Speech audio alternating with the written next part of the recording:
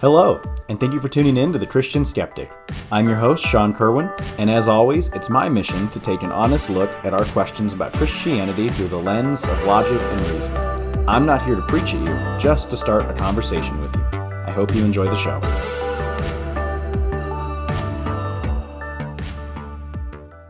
So for the last few weeks, we've been talking a lot about heaven and hell, and I don't want to belabor any of those points any longer, but it does raise another question. And the question is this: did God create some people knowing that they would go to hell? Or we can even take that question a bit further back in time and ask, why did God put the tree of knowledge of good and evil in the garden in the first place for Adam and Eve to be tempted by?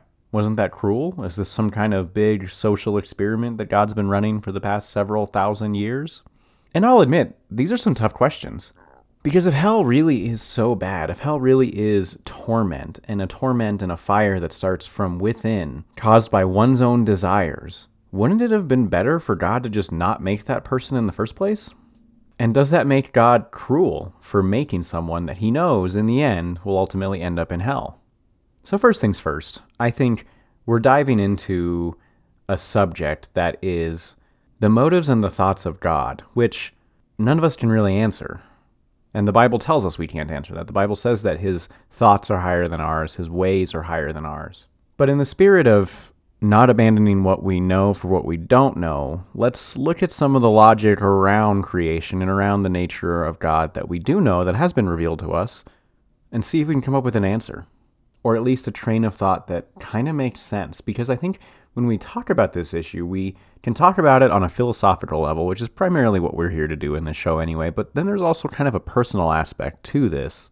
And so hopefully we can come up with some kind of philosophical train of thought that can help us best deal with the personal.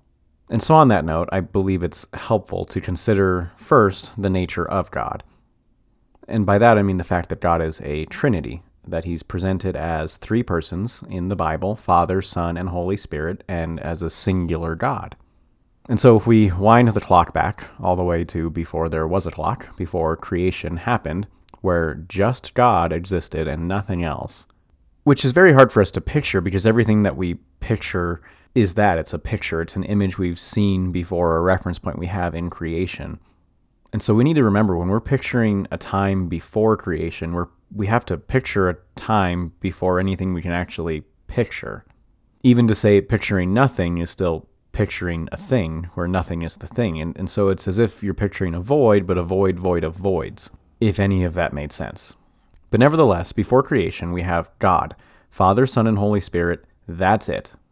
And if you've read C.S. Lewis's Mere Christianity, you know where I'm going with this. Because God is triune, three persons in one God, God is love. God can love.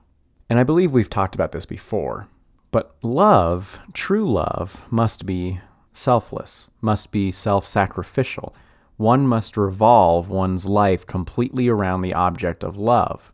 And that, of course, is what C.S. Lewis paints the Trinity as, that it's a dance of love, that Father is revolving around Son and Holy Spirit. Holy Spirit is revolving around Father and Son is revolving around Father and Holy Spirit. And it's this dance of love. And of course, this argument falls apart if you were to try to propose a God that's not a Trinity. And this is important, and I'm going to get back to this point here in a second. But if you have a God who is a singular person, say like the God of Islam, you don't have a God of love, because before all of creation, there was no perfect love. There was no selfless, self-sacrificial love. Now, this God may have delighted in himself, he may have delighted in his power, but to love oneself is quite different than to love another. And so, if you're tracking with me, before creation, there was God, Father, Son, and Holy Spirit, and there was perfect love. And then comes creation. And God creates the heavens and the earth. He creates the animals, the fish, the birds, the stars, the sun and moon, everything in this natural universe that we know. And it glorifies him. It praises him just in its being. But it doesn't love him. Because in order to love, there must be a choice. Creation isn't choosing to praise God. Creation praises God. So in order for God to receive love from his creation, he must create something, create beings, and give them the choice to love him or not. Otherwise, it is the winding up of the clapping monkey and setting him loose to praise him forever and ever for his power, which is revealed in creation. God creating is God using his power, and all creation worships him for that. And so why then does God want to create beings that have the choice to love him or not love him, especially if he's already in this trinity, this triune nature of perfect love? You see, at first it doesn't make sense, and I'll admit this really didn't make sense to me at first either until you consider the fact that this is a 100% pure, selfless action. And that's rather foreign to us. Not many of the actions that we do are selfless. Even the actions we do of love are often not selfless, right? Often we show love, we're generous, we give affection, and let's be honest, because half the time we know we're just going to feel good. That's not selfless. Now, don't get me wrong, I'm saying we can't be selfless, but what I'm saying is God's nature is selfless. And so God creating beings with volition, with free will, the ability to choose to love him or not, is for each member of the Trinity to selflessly say, I want to invite another being into the dance of love, as it were. And so circle back around. If creation were selfish, if God wanted to create humans just so that we could praise him for his power, well, he would have done so without giving us free will, which again is kind of where another religion, such as Islam, like I mentioned, with a singular God who's a singular person, kind of falls apart. Because you have a singular God with a singular person who delighted in his power before all of creation. Suddenly creation exists, and now love is supposedly a possibility, even though logically I don't believe this is true, and I'll get to that in a second. And he wants worship. Well, his worship is only him wanting other beings to delight in his power. But it's kind of a malicious way, because he says, if you don't delight in my power, you'll go to hell forever and ever. But that's not, as we've discussed, what the God of the Bible says. The God of the Bible, essentially in creation, is saying, I'm creating you. I'm giving you breath in your lungs, and I'm giving you complete freedom, whether it benefits me or not. Don't you see? He's saying not just that he's starting an act of creation, but he's going to sustain this act of creation. For most of us, on average, 70 plus years, he's going to allow us to exist in the universe he created. He's going to continually fill us with oxygen, the oxygen we need to survive, and then give us total autonomy, even if there's absolutely nothing in it for him. But you may still be asking, why the tree? Why, when God made humans, did he make two of them, set them in a garden, and say, over there is the tree of the knowledge of good and evil. You shall not eat of it, for in the day you eat of it, you shall surely die. And then what happens? Well, they eat of it. Wasn't that just God setting us up for failure? I mean, obviously he knew we were going to eat from the tree of knowledge of good and evil at some point. Why put the tree there in the first place? Well, I think we have to consider the other options, right? So other options contrary to God creating the world that we now know and live in. Option one is to not create the world at all, or at least not create people at all. And we've already discussed that that isn't God's nature, that God is a selfless and totally loving God, and that he delights in good. But what about that option? What if God were to make a world where there was no such thing as good and evil? After all, those terms can be kind of relative sometimes anyway, right? Like, what if we never had the choice to choose between good and evil? What if we were just amoral beings and we just did what we were programmed to do, or what was in our nature to do, and that nothing in that nature was good or evil? Or, on a similar train of thought, what if God made a world or a place where there was only good and no evil to choose from at all?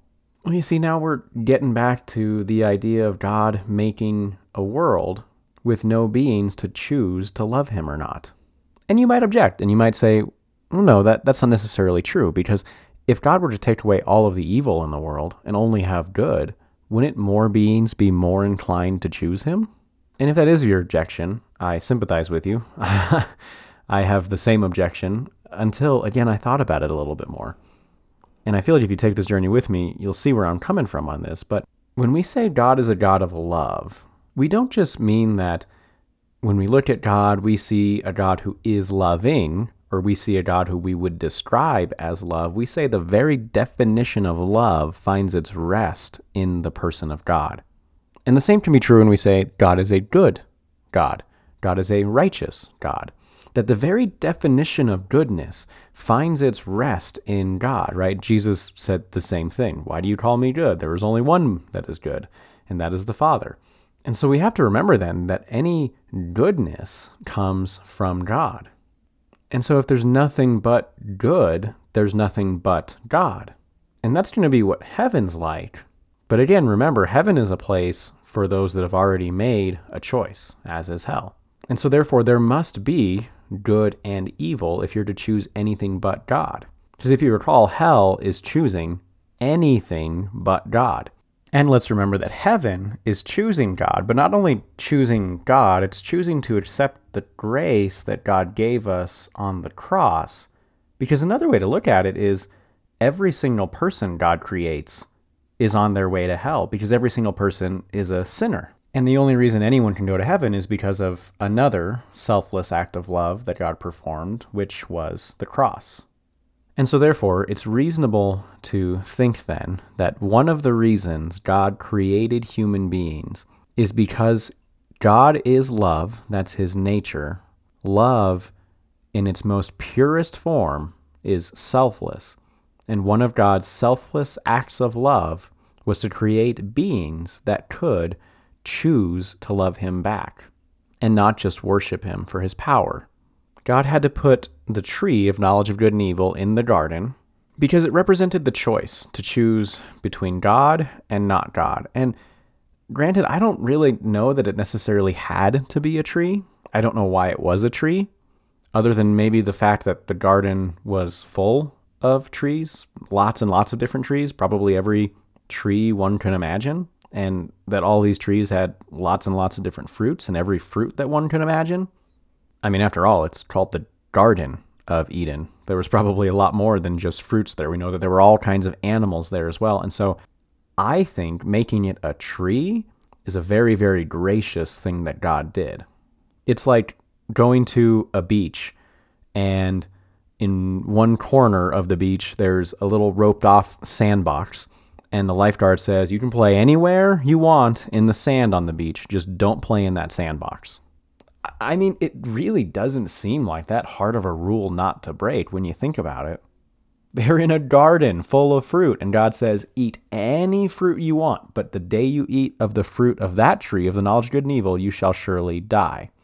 And that's the thing, too. God doesn't just say, okay, there's this mystical, magical tree over there, don't touch it, because something's going to happen, and I can't tell you what's going to happen if you touch it. God gives them a clear warning. He says, you will die.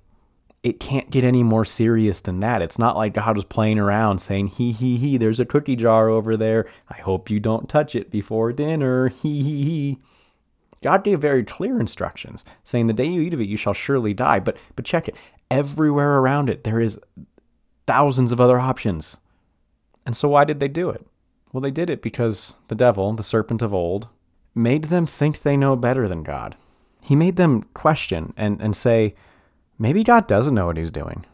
Maybe God is a cruel God because he wouldn't let us eat from this one tree. Maybe I know more.